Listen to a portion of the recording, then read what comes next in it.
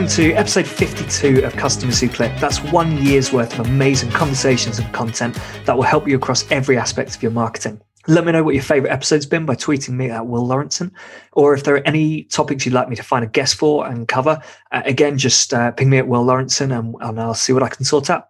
If you've been following for a while, please do take 30 seconds to rate the podcast on iTunes. And if it's your first time joining us, I've got a fantastic episode lined up for you. This week, I'm chatting with Juliana Jackson, the CLV lady herself.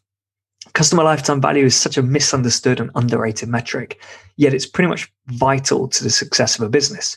Juliana's dedicated herself to educating the world around customer lifetime value, and so here she is on Customers Who Click. Hey, Juliana, thanks for joining me today. Do you want to tell us a bit about yourself, kind of your background, what you've been up to, and why you're doing what you do at the moment? Hi, Will. Good to be here today. Well, I'm Juliana Jackson, and I'm the chief evangelist for OmniConvert. And in my role, as any a good evangelist would, I'm a person that spreads the good news and spreads the good word. In the case of OmniConvert, I'm spreading the good word about customer lifetime value, the principles of it, the tools, the frameworks for, how we call it data-driven growth. And together with my boss, with Valentin, we are the principal architects of the customer value optimization category, which is the category that we're trying, we claimed it already, but we're trying to king it and queen it. So yeah, I've been working with e-commerce and SaaS companies for the last 10 years. And here I am, excited to talk to you today. Awesome. Yeah, it's interesting because stuff like lifetime value has been around for ages. But I guess it's always just seen as this big overall piece. But actually, you've got to focus on ad optimization and conversion rate optimization and stuff like that, and that will just kind of naturally give you that lifetime value piece. So, which is obviously not quite how it works. I think a lot of people would know what customer lifetime value is really, but I guess tell us a bit about it. Kind of intro it quickly for us, but then why do brands need to be paying more attention to it? And really using it as a key metric to drive the business. Cool. So the simplest way to define customer lifetime value for me is to ask yourself as a e-commerce brand owner, how much is a customer worth?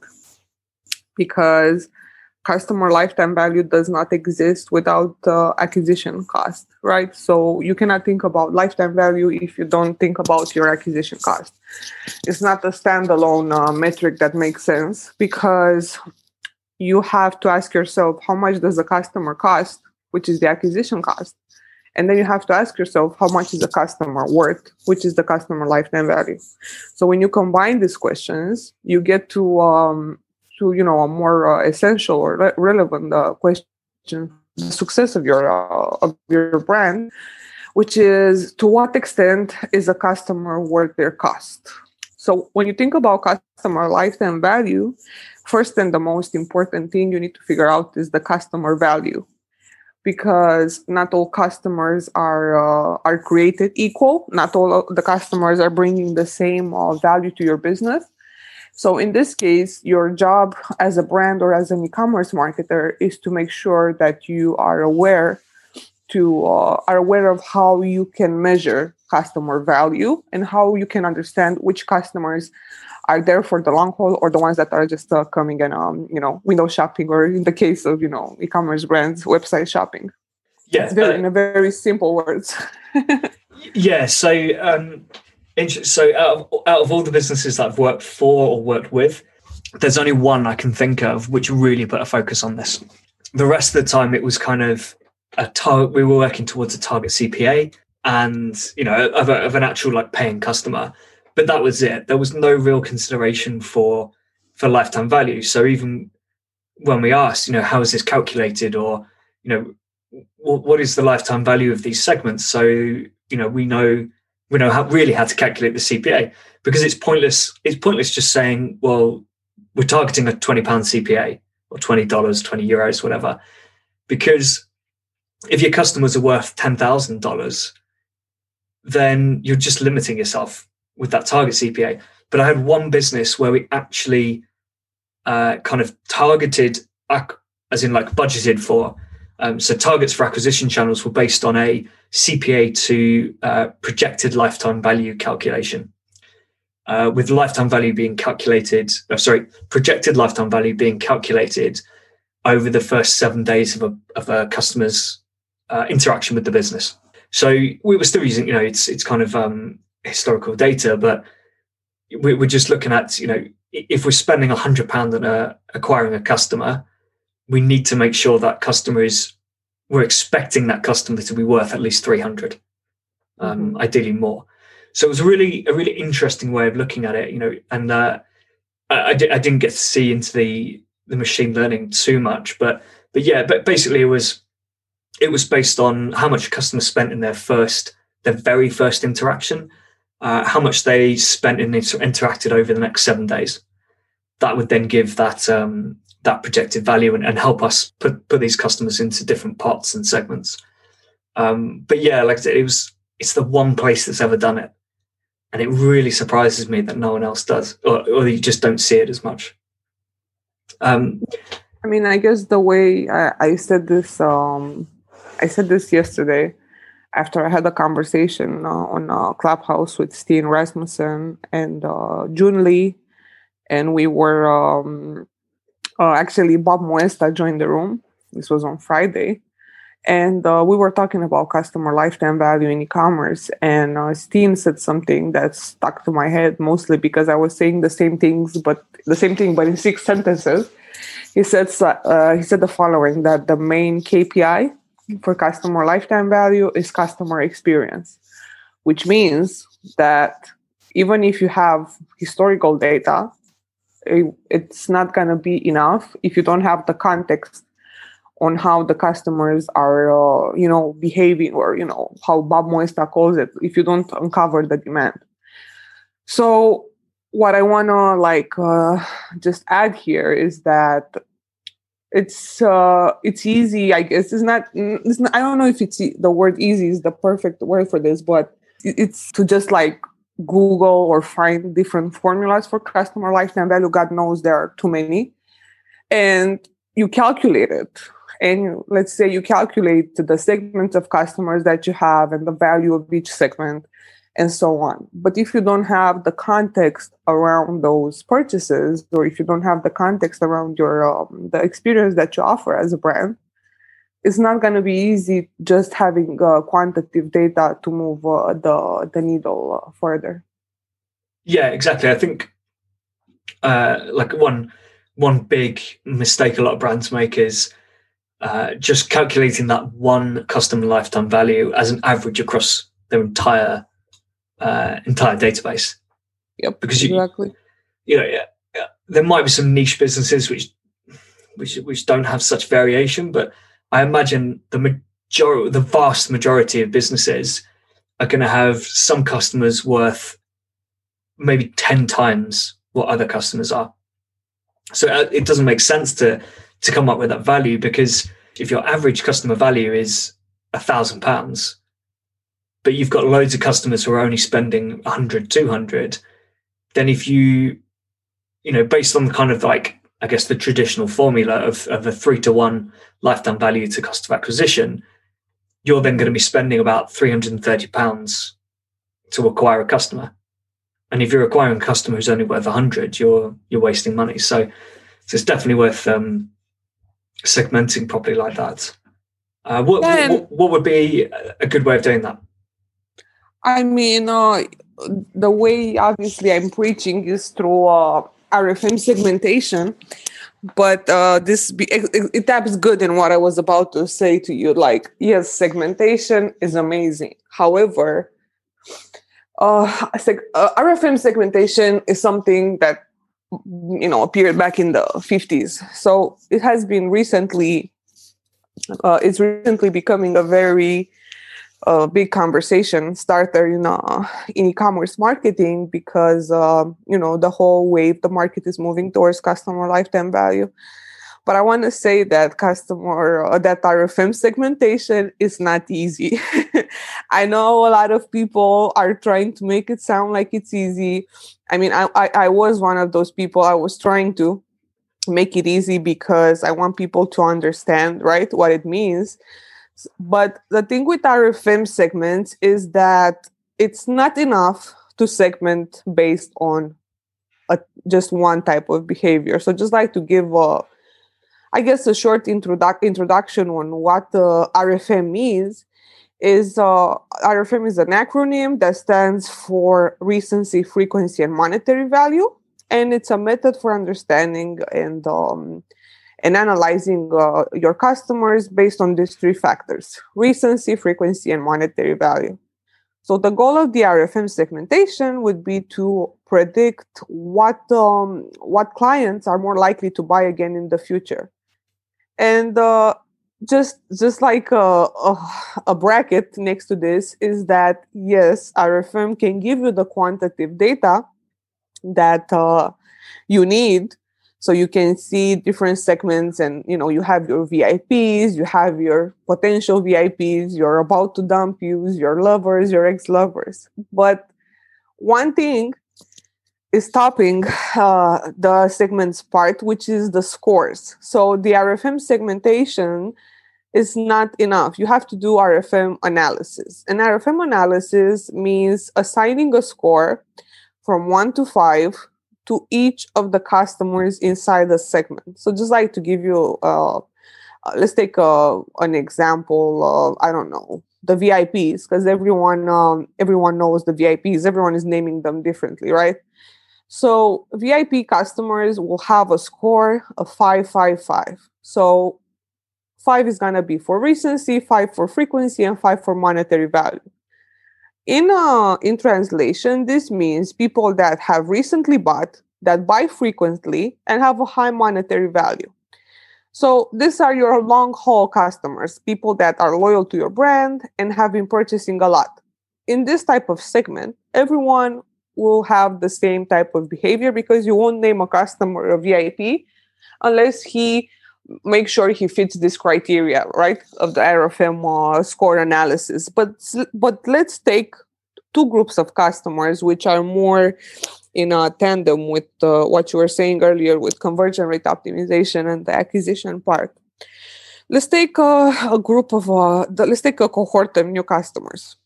So in that cohort of new customers, you'll have customers that spend a lot on their first order, so they have a high order value. And then you will see people that don't spend as much. Now, if you would be blinded just by the RFM segmentation, and you will say that you have new potential soulmates, and then you will have new potential churners, you will be wrong. Because in the case of new customers, you don't have historical data to back up any type of hypothesis that you would that will serve you to have a strategy, right? So in the case of new customers, it's very important to not guess, okay, or not think you know. So what I suggest is that when you have this type of new customers, you have to make sure that you do a bit of research before you do anything to these new people that join your brand, because it's no saying that if someone that purchased today worth of 300 pounds is gonna come again in the buying cycle, or that someone that purchased for 20 pounds today won't spend 300 in the next 30 days. So here I would be very cautious, because there's a lot of expert advice, and when I say expert, I have air quotes on expert. It's a lot of expert advice in the market that when you have customers that have a high AOV, you should make sure you stuff them like a turkey for Christmas. And if you have ones that have a low average order value, you should just, be like, fuck them, let's just focus on the high roller. So no, I wouldn't do that. What I would do is I would do qualitative research on this segment specifically, so that I would understand that the ones that have purchased and spent a lot of money, why did they do that? And the ones that didn't spend that much money, it means they haven't built trust with the brand to the level that they open their wallets enough. So this goes back to the jobs to be done methodology is that every person, every consumer has a point, right, in their journey where they're at with you. So some people might have been looking at your brand for a long time and just decided to purchase today. Or some people just have discovered your brand and purchased today. And that can be reflected in how much money they spend. So when you do this research post-purchase, you'll be able to understand where are these people in their journey. And goes back again to what I was telling you with uncovering the demand. So just like to wrap it up, to answer your question, RFM segmentation is great. It's very important. This is the best way to identify customer value. But the most important thing that stands here in this conversation is that unless you do qualitative research on all the segments that you have and stop guessing, you won't be able to do much with RFM, and you won't be able to do much with increasing your lifetime value, because everything depends on their behavior and the experience that you're providing them with. Because you can do a lot of conversion rate optimization gaming and get people to buy and so on. But if they buy and you're not sustaining, what you promise, or if your expectations that you create are not met in the customer, they will never come and purchase again from you, no matter how good, your product is. So I would be cautious with RFM segmentation. Yeah. It's a good starting point, isn't it? I like your example about, you've got that first time customer who, you got one who maybe comes in and spends £30 and one who spent 300 on that first purchase. Yeah. But if you look into the data, if you question them, you might find out that, you've got one customer who has been following you for ages, really likes your brand, but has just never had a reason to purchase from you. Exactly. Suddenly they do. I'm gonna use the same example I used on when I had a conversation with you guys on unofficial experimentation club. We didn't have no name because it's just it's all we have. Yeah. The beard brand, because obviously I've got a beard. Yeah. But there was obviously quite a long period where I didn't have a beard. So there were brands that I'd really like, but if I haven't got a beard, I've got no reason to buy their products. Exactly. But then one day, or not one day, 1 month, I suppose, I've grown a beard, I need those products. So I'm going to go to that brand and buy products. But I might just buy the one product that I've identified as the one I want. And that might just cost me, let's say, £15-20. But there's a high chance, I'd say there's a high chance I'm going to come back in a month when I've used that product and I'm going to buy another one and then another one. So my potential lifetime value is going to be really high, but you just don't know it because there's no data there.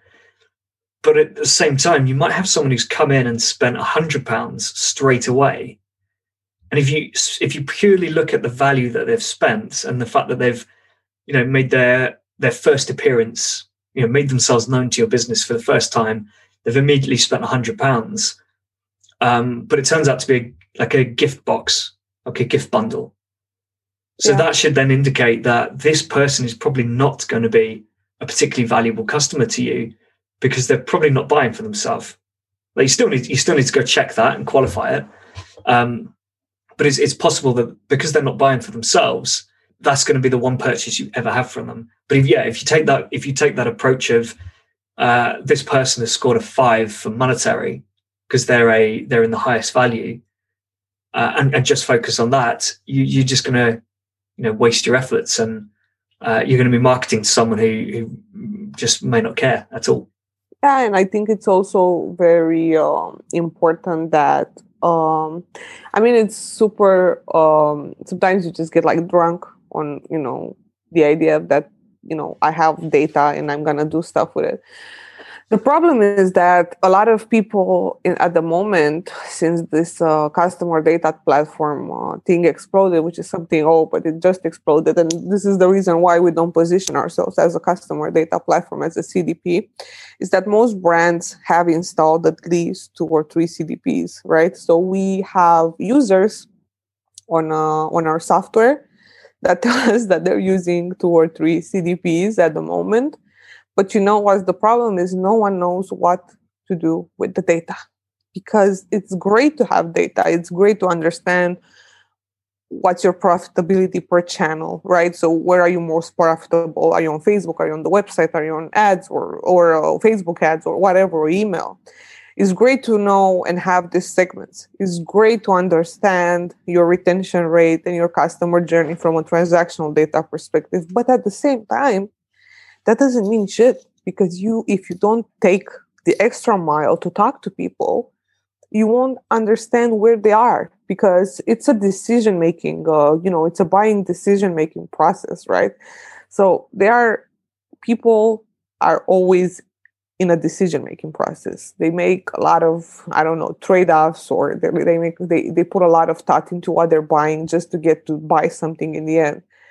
And that thing can come at any moment, right? So you can, unless you have the chance to speak with these people, so you can understand what are some common buying patterns that they have, what is the job they hire you for, are you doing that job right for them, did you meet their expectations? Like, there's so many things that happen. So I think the only way you can stop playing the guessing game, if you are doing e-commerce marketing, even if you're doing email, even if you're doing ads or website personalization or whatever you're doing, don't guess. I mean, it's great to have the data, but you need to have research. You need qualitative data. It doesn't exist. And that's the biggest misconception about optimizing customer lifetime value, because most people see it as transactional, whereas it's everything but that. Like, yeah, of course, the end objective is transactional. You want people to purchase from you frequently, and you want them to spend money, but they won't unless you fix your customer journey, unless you fix the customer experience, unless you fix the things that they are bothered by. But if you don't ask them what they're bothered by, how will you know where to fix, right? So the only reason I say you have to proceed with caution when you do RFM segmentation is because there's a lot of science and narrative behind it. It's not just segments and then you plug them to an email marketing campaign and you're just doing the same thing. You don't change the way you communicate with people. And it's something that I see. I mean, I'm talking to a lot of email marketing companies, and while there are a lot of them that understand the fact that they need to change their narrative and to adapt it as what the customers are asking or as the customers behave, there's still a lot of email marketing companies or agencies that think that just because they have some segments of customer, they can feed them the same content, and it doesn't work. And email has become the best channel to communicate with people, especially now with all the data privacy and scandals and beefs and digital beefs with the third-party data. So you might, if you're doing email marketing or if you're a brand that does their own email marketing, if you get whatever CDP or whatever you're using to segment customers, make sure that you use your energy or invest in doing qualitative research. And yeah, a lot of people will say, yeah, but research is expensive. I mean, I think it's less expensive than advertising, right? Because you get to a point where all your business is coming from new customers, right? So your acquisition costs is trumping the customer lifetime value, and you are losing money with each new customer that you're bringing. So I think that's going to cost you your business, not if you invest, I don't know, a few thousand on research. You know what I mean? So it's you can, like you say, you can invest. It doesn't even have to be thousands, really. You can invest a little bit of money now, and to kind of put it into terms that some people might want to really focus on, you might be able to take 20% off your CPA if you do the research and really understand your customers. Really? Yeah, absolutely, because you know how to target better. Yeah, but then you may also add 20 to 30% on the lifetime value. Yeah, and you may do both. You might, decrease your cost of acquisition, get more customers in, and then more of your customers are having a higher lifetime value. So it's cheaper to acquire customers who are more valuable just because you've understood them. But it doesn't even have to be expensive. I mean, obviously, if you're just starting out, then of course, you've got no data, no customer base to kind of interview. So you might have to put a bit of money in it to do market research. But I've just run a survey with a client, and we need to do a follow up because the point of this survey has kind of led us in a direction which we then need to go into more detail in. But what we found is the vast majority of customers didn't really know what they were doing when buying from this company, and that kind of, in a way, that confirmed our beliefs anyway, because that's what we were thinking, and we feel like no one in the industry actually does it in a better way. But it was just really interesting that almost no customers actually rated their knowledge of what they were doing with this in this particular industry as I was about to say above average. That wouldn't make sense, but above product. What product are you talking about? It's in the kind of computing world, consumer computing products. But literally, I think the average knowledge came out as about 4 on a rating of 1 to 7. So pretty much bang in the middle. People have like a bit of understanding of things, which you would kind of expect in this particular vertical, but no one claimed to be anything near expert level knowledge in any of the products. And if we hadn't done that research, it would be easy to assume that so it's basically custom PCs, effectively. Mm-hmm. If we hadn't done that knowledge, it would be easy to assume that anyone looking for a custom PC has probably got a very good idea of what they're doing, because if you don't, you just go to PC World or something, or Amazon, somewhere like that, and just buy a pre-made PC. But it turns out that's a very wrong opinion to take. So this research is going to lead us down a really interesting route that then should have massive impacts on customer lifetime value, which is the ultimate goal, really. Yeah, I get it. And I mean, it depends. In my opinion, I don't believe in impulse purchasing at all. I mean, a lot of times the way customers behave to us marketers can be seen as irrational, right? Irrational type of behavior. But if you understand the context that they're in, that behavior might become rational. I don't believe in randomness in my opinion, because it's just that just because sometimes you don't plan out to do something, it doesn't mean something in the background was did not cause that to happen. Because there's like, for me, I don't understand impulse purchasing, because there's always a lot of context that is not discovered that led to that purchase. And I can give you an example. I always hated those baby swings because they're expensive. They take a lot of space, and I don't know. I don't need them. So when I had my first son, I didn't buy those because, again, I don't like them. And when I was with my baby right now, he was going through a period of having all this temper tantrums, and he's a baby. And my husband tells me we should buy him one of those baby swings, and I said to him, "Fuck it, I'm not paying $100 on that, because I'm not gonna need it." So one night, he didn't sleep at all from 10 to 2. He was crying. And me at 2:30 or something like that, I don't know what hour it was in the night, I ended up buying that fucking thing. And guess what? I put the baby in it. He never used it. So I have it in my house right now, and I spent this money. But you know why I bought it? Because I was very tired.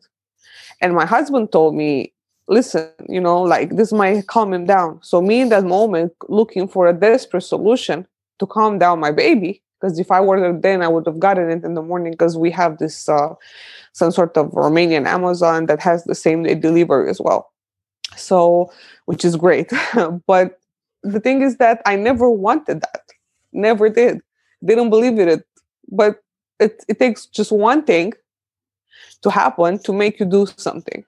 And that's what I'm saying in general. I'm not saying this because it's me, but I think our minds, our psychology functions that you get something that, triggers you towards doing some progress, right? Because everyone is looking to do progress. That's why we're buying different stuff.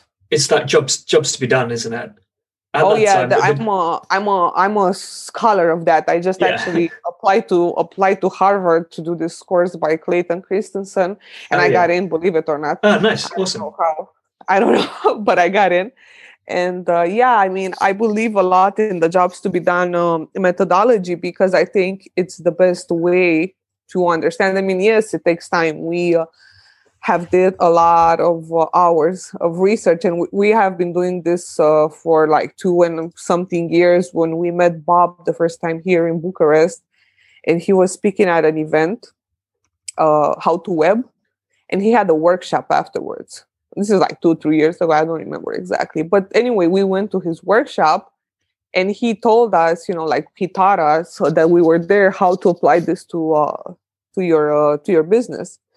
And we got friends with Bob back then, and we started doing this for our customers since 2019.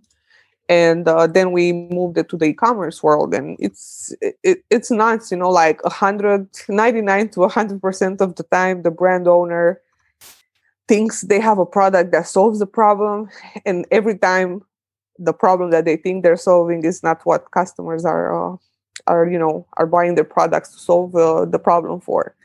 And this is what I got into a banter yesterday with Rishi on LinkedIn, because he says that you always have to talk to the founder, and me and Lorenzo were like, no, you should never talk to the founder. You should always talk to the customers, because you cannot know, right?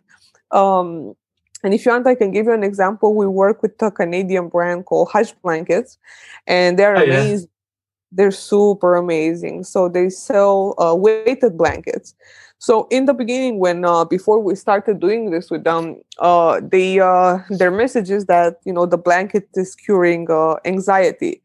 So we did 100 hours, I think, of research and interviews with their best customers that had a lot of purchases, and we ended up finding out that people buy their product because they don't want to feel lonely. There's a lot of people feeling lonely.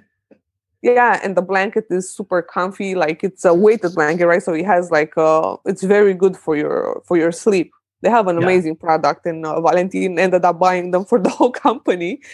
And I'm getting mine tomorrow. I'm excited to use it. And so people were buying the blanket because they were lonely.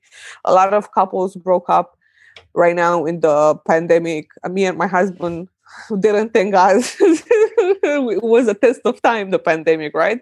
So a lot of people are lonely, and I remember myself before I got married, I was working all the time, and I was lonely as fuck because I didn't have time to sustain a relationship because I was working all the time. And a lot of people were saying the same thing. I'm working all the time. I need something to feel normal again. So that was majority of the answers. Or people said that I want to make my family feel normal, because they were buying the blanket for themselves, but they also were buying it for family members. So it's a total different thing than what they thought the product is doing. And we have a lot of case studies like this when you expect something to be it, but it's not.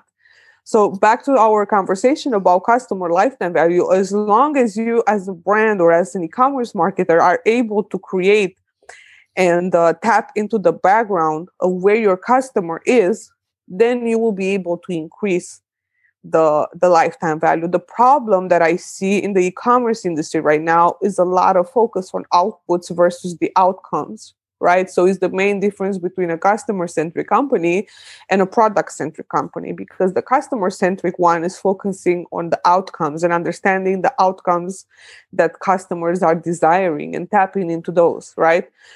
But the product-centric ones are focused on the outputs, and they're selling features and discounting and coupons and whatever. And those are good, but you will only be able to have them for a short time. if you have a brand that understands your outcomes, what you're looking for, and taps into building that safe environment for you as a consumer, you will be able to keep them longer. I mean, you cannot keep everyone, clearly, and so it's not even healthy to have, to keep everyone. But it's very important to understand context. I've been talking about context a lot lately, and it doesn't make sense. And I'm a data, fanatic. But quantitative data is not enough. It's not. It's really not. No, definitely. I mean, I think it was Rishi who shared a video. It was it wasn't really a teardown. It was more a review of a product page, and it was for a baby cot. And the idea was for this video was he was saying this is probably the best product page he's ever seen. It just did everything so well. But one of the key things was the kind of sub-headline underneath the picture was something like, when baby sleeps, everybody sleeps. Exactly. That's just the key. That's the key selling point for it.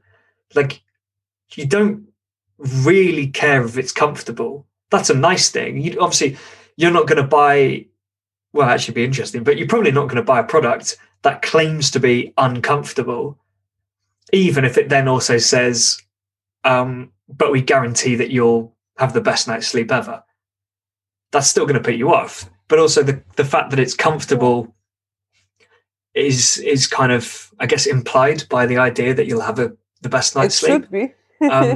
But also, in this case, the buyer is actually less concerned about the comfortability. I don't know what the word is there. Comfort, I guess. yeah. You don't really care how comfortable that product is, as long as it puts the baby to sleep and keeps it asleep. Like, that's the I agree. That's the goal. And then the benefit for you is you then get to sleep. The outcome. Yeah, you might not have bought that product that you bought, at 2:30 a.m. because with this product, your baby might have been asleep. Exactly. And I bought it from a marketplace, but I bought it because I was like, my outcome in my head was what my husband told me. Right. So that's what I'm saying. Like, we have different forces of progress that are pushing us every day. And when the beauty of the jobs to be done methodology is that you by asking the right questions, you will find out the right answers. And things like this can help you position your brand differently. Because in the case of Hush Blankets, they have to position themselves better to serve the outcomes. You will not feel alone. You're not alone. Yeah. And this has so much, weight, and takes a lot of weight off your shoulders. I should send them that idea, the blanket that takes the weight off your shoulders. I have to send them that idea. But what I'm saying is that if you as a brand focus on understanding the outcome that your customers are looking for, and you tap into that outcome and you make it, again, a safe environment for them to shop in and, trust, then it's going to be clearly, the lifetime value would grow because they will continue purchasing from you. That's why I'm always saying that, for some people, if unadvised or, they don't have all the aspects of the problem and of customer lifetime value can actually flaw their business, because as amazing as lifetime value is, and I always call it like the gift that keeps on giving, in the hands of the people that don't know how to use it, it can really damage a brand, an e-commerce brand. Yeah, I guess a summary of what we've both been saying is, like, don't focus on the numbers too much and the data, because it's very easy to lead to misleading or to make misleading and false conclusions from that data. You need to get that qualitative research done, understand your customers, and if you do that, it will then lead to growth in lifetime value. Yep, that sums it up fairly. And data is obviously super, super important. But definitely not saying ignore it, but it's just to give you a starting point. You have to understand 3 important things about the customer: context, outcomes, and the trade-offs that they're doing to actually purchase. Because people are doing a lot of trade-offs. I know I do them. Like I find reasons to not buy shit online. Like if I want to buy a product, the first thing I'm going to do is reasons to stop me from buying it, because no one actually ever wants to spend money. Let's be real. Like we don't. So if we end up spending that money, we want to make sure that we took a good decision. And what I think that even if I'm going super against the grain with what I'm about to say, like, it's amazing to have a customer data platform, but don't stop at that, right? Look again, context, outcomes, and trade-offs. You won't be able to do anything without those in your email marketing, in your advertising, in your website personalization, in the onboarding of customers, in everything that you do. All the touch points of the customer journey cannot be optimized unless you understand the context, the outcomes, and the trade-offs that customers are having in their relationship with you. Yeah. Actually, just on the topic of data, what was really interesting when analyzing that survey for my client, initially the first thing I did was just take a mean average, and then it was obviously, I thought, well, all right, that kind of gives us the average, which is interesting to hear. But what I don't know is how many people are, those like expert level people. How many people are in that kind of, I haven't got a clue what I'm doing bracket, and how many people are actually kind of sat in the middle of, I kind of know a bit about it, but I would definitely like to know more, and I still need help. So I did actually split the data out a little bit and analyze those into 3 segments. And what we found out is that pretty much 90% of people were bang in the middle anyway. So kind of, splitting that out didn't really help. But the next stage is obviously it is that more qualitative piece of speaking to people. But what's really interesting, and I think a lot of people, I mean, I know one person who says if you don't incentivize, people just don't care, and they won't fill in the survey. People don't want to. Not only did we get people to answer 8 questions without an incentive, but I think about 70% of respondents have provided contact details for a follow-up, and have said we're willing to speak to the company. So it's definitely not that difficult to do qualitative research, especially if you've got the customer base. Exactly, and you know where to go from, because this is the beauty of the RFM segmentation. It gives you buckets of customers, and you don't have to think in buckets. That's the cool part, because a lot of people think, oh, RFM is old, I don't want to think in buckets. Well, fuck, of course you don't have to think in buckets. We're just giving you a place to start and go and research. And I agree with you so much. Incentivizing doesn't always work, and I don't believe in over incentivizing. Like, it's cool, treat your people nice, give them something from time to time. Everyone likes a discount, but people don't stay with you because of a discount, man. Like, the worst thing you can do is to have a product that has no value. You know what I'm saying? And when I'm saying that, I'm not saying value in terms of the empirical figuratively speaking value. I'm talking about real monetary value. So people don't like something that they like free stuff, but they don't value free stuff. That's what I'm saying. They don't value stuff that's cheap.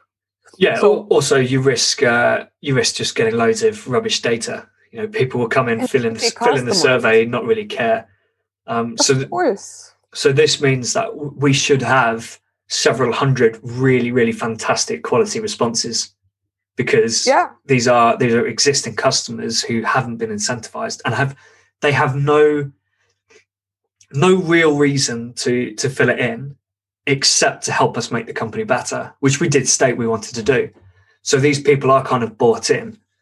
And I think if you've got that, even if you've got that bare minimum kind of brand engagement with people, you'll get a similar response. The worst case is if you ask someone where they will go, you get someone to pick out a product they bought 6 months ago and ask them, where would you go to buy a similar product? And they don't name the brand that they bought from last time. that's the worst case. Or if they just say, "Oh, I'll just Google it," it means you've built no brand there, no engagement, no brand recognition. You're going to basically have to acquire that customer again. Yeah. And like a caveat, I hope I pronounced it right.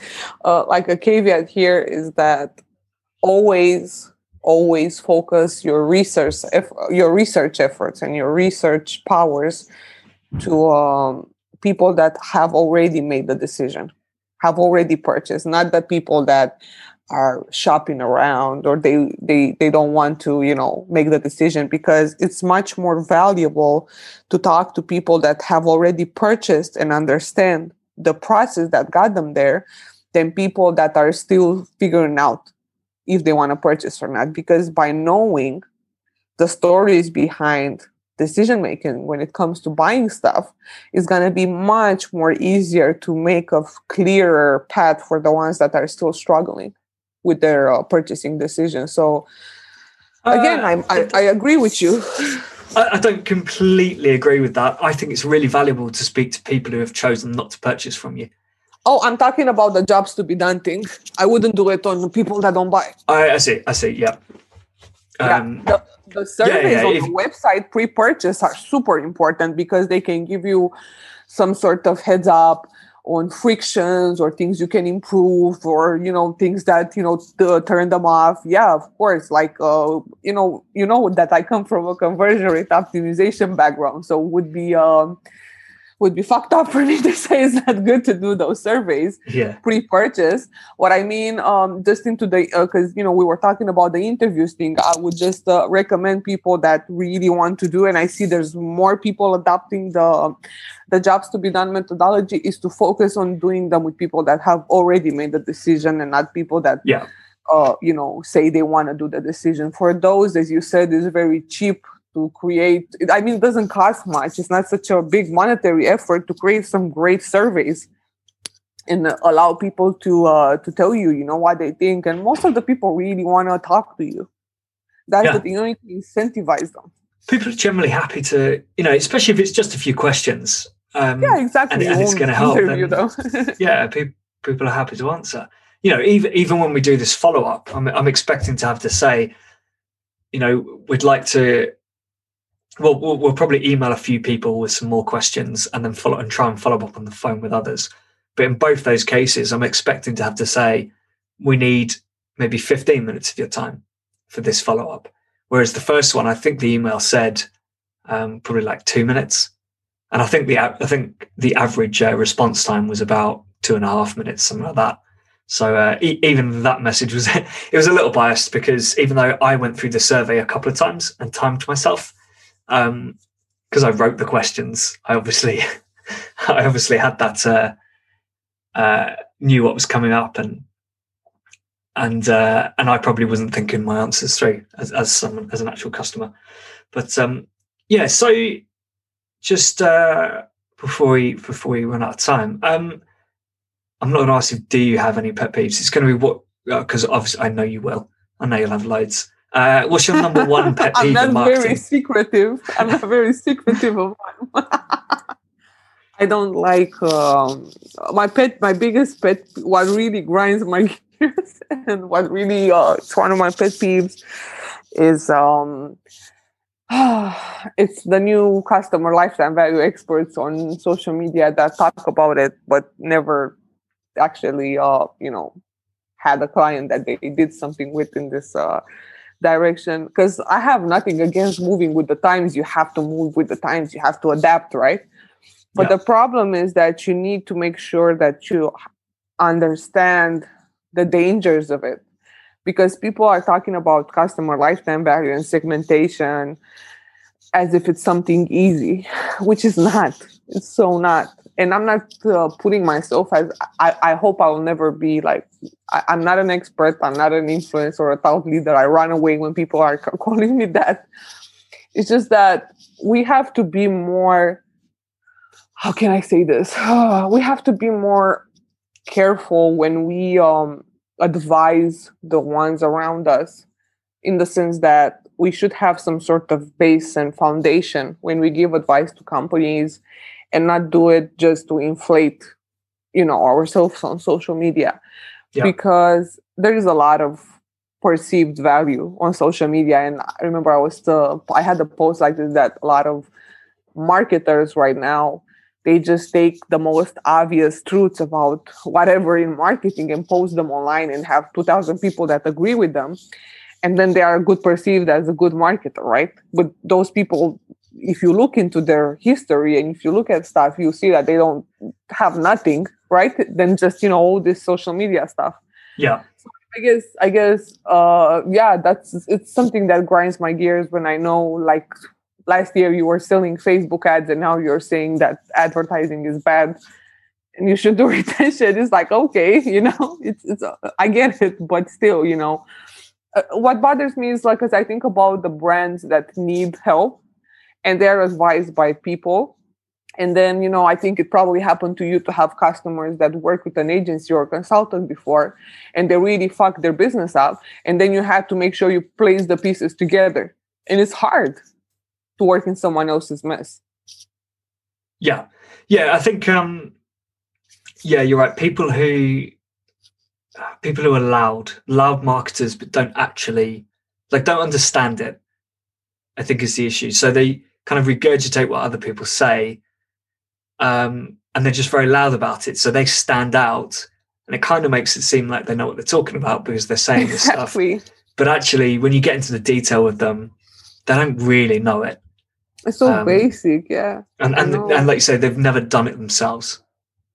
Yeah, and then you end up, that's quite frustrating. And yeah, exactly. And people end up working with these very loud folks with the following, and they fuck up their business, and then they start working with you or me or someone else that actually, has experience in this, specter of, I don't know, whatever, retention, experimentation, whatever. But then you have to go and undo all the doings before, and you're just like, it blows your mind when you and it's funny, it's hard, I think the culture of marketing is very flawed by social media. And I'm saying I don't I'm not shitting on no one's hustle or whatever. Everyone should do what they think that it's good for them, but at the same time I think it's a lot of you have to weed out a lot until you find someone that is actually worth your time, even as a camaraderie between marketers. And even, if you're a customer that wants to work with someone, you just have to make sure you weed out and do the very good weeding out process, because it's a lot of talk. Yeah. Well, I mean, the reason I work as I do, so just me, it's not an agency, is because I've been burnt by agencies before. Because the main reason is because I've worked in startups which have had a bit of funding. We've gone to agencies, been pitched by the big people, the really experienced people, but then get handed over to someone with, 18 months experience, maybe 2 years. But what really annoys me is in Facebook groups, and I'm rarely on Facebook anymore these days, especially because I think there's just so much rubbish on there. It's all that stuff, people just regurgitating rubbish. But what really annoys me is in a Facebook ads group or whatever, seeing people post like, I've just managed to convince 2 people to work with me, just signed on 2 new clients, but I've never done this before. Can someone point me in the direction of where I start? Oh my God. And it's like, so you've literally just lied to people, managed to convince them to sign on with you, but you've got no idea what you're doing. And so this is clearly someone who not only doesn't know how to use Facebook ads and doesn't know how to run the platform, but most likely has no marketing experience at all either. Yeah, they just that's why so many people get burnt by kind of little agencies and people, and it becomes tougher for the people who do know what they're doing, because it's now a lot tougher to sell in. That's probably one of my biggest pet peeves. Yeah, it's similar. I feel you 100%. This is mostly what I'm saying, more or less. There's a lot of perceived value. That's the problem. We're just out here, and it's not a game of who has the most results, actually trackable results. It's the game of who is the loudest. Yeah. Yeah. Just finally, is there any particular kind of area of marketing you feel is quite underrated at the moment, except obviously lifetime value? I think a part. I don't know if it's a marketing necessarily part, but in the e-commerce marketing part, I think onboarding processes post purchase are very ignored, and I mean in the sense that the lack thereof, and I think, and I'm gonna be talking about this one of these days. I think one thing, besides a lot of other things that e-commerce marketing people have taken away from SaaS marketing, is the onboarding. They just like short thing here. I think that the customer support people should be seen as revenue, revenue streams instead of I don't know, commodities, or how brands are perceiving them. And I think the onboarding process can tap a lot into the customer lifetime value, but also into the customer experience, because mostly what I see is those 3 sad emails post purchase, which your order resume, your confirmation of payment, and the shipping thing. And I mean, those are the 3 emails that are the most read and the most open, because you just purchased, you're waiting to get a confirmation that you put your address right. Like you are going to open those 3 emails after your first purchase. And there is nothing done there. It's always something either super salesy, and like, you just bought something and you're showing someone another t-shirt or a pair of pants. And there is when I would introduce an automation from the customer support team that has a reply button. A lot of people have a no reply email address when they're sending this, and I think it's so wrong. And what I would do is I would create an automation from the customer support team that says, welcome person, whatever your name is. This is me, like a real message. I'm the customer support specialist. This is your order. Everything is happening good, blah, blah, blah. If there's anything that you need or you have any questions, just reply to this email. I'm here for you. Yep. I would think if you would do just this, I think it's going to be a lot less tickets, a lot less confusion. And obviously, what I would also do, I would create another message where you send people like some sort of a map of your website. This is where the refund policies are. This is where the FAQ is. This is that. This is that. And if you need anything else that you don't find here, just let us know. Reply to this email. I'm here for you. Like, there's so much things that you can do in the onboarding process that can really make people return and buy from you again. So that's the most neglected part, in my opinion. Yeah, I think that's really good. I like the idea of I like the idea of the email saying here's our returns policy, here's delivery policy. Because people don't know where the fuck they are, and that has to do with bad website experience. Yes, but at the same time, when people buy, they're lazy. They are lazy and they don't want to look for stuff. So I think if you have everything in one email, you will always go back to that email because you remember. And it's it looks good on you if if you're being transparent and providing that information. Yes. But yeah, I mean the no reply thing that just needs to end. It's disgusting. There's just no need for it really. Literally every email should have just a reply email that at least goes to customer support. There's no other reason for it. Yeah, because if you send me a transactional email or something, I might have a question about it. Or if you send me a newsletter, I might have a question about it. Or by making it difficult for the customer, you're just going to lose customers because you'll get people who can't be bothered to go hunt it down themselves, and so we'll just leave it. You might, and we might be talking about people emailing in to say, "Oh, have you got this in stock?" And you go, "Well, we don't want to deal with these emails because of people can check on the website." But then at least use that information to say, right, well, how do we make this process better for people? Like how do we make it easier for that person to check the stock without having to contact us? So even the annoying stuff gives you feedback to then help improve your business. And how much would it change to actually have your support team there and people actually giving a fuck? Like, I know from a very close experience to me, which I cannot speak on yet in a namely way, but I know e-commerce brands that hire customer support and they have so much good qualitative data that they can share they're sharing with the brand, that the brand doesn't give a fuck because the marketing team doesn't care. Yeah. So then you have great quality data because the customer support team is the ones that are talking to the customer, and then you have the marketers that never talk to the customers and come up with shit out of their ass. So it's sad. It's sad. It makes me sad how undervalued is the customer support people and undervalued is the onboarding experience.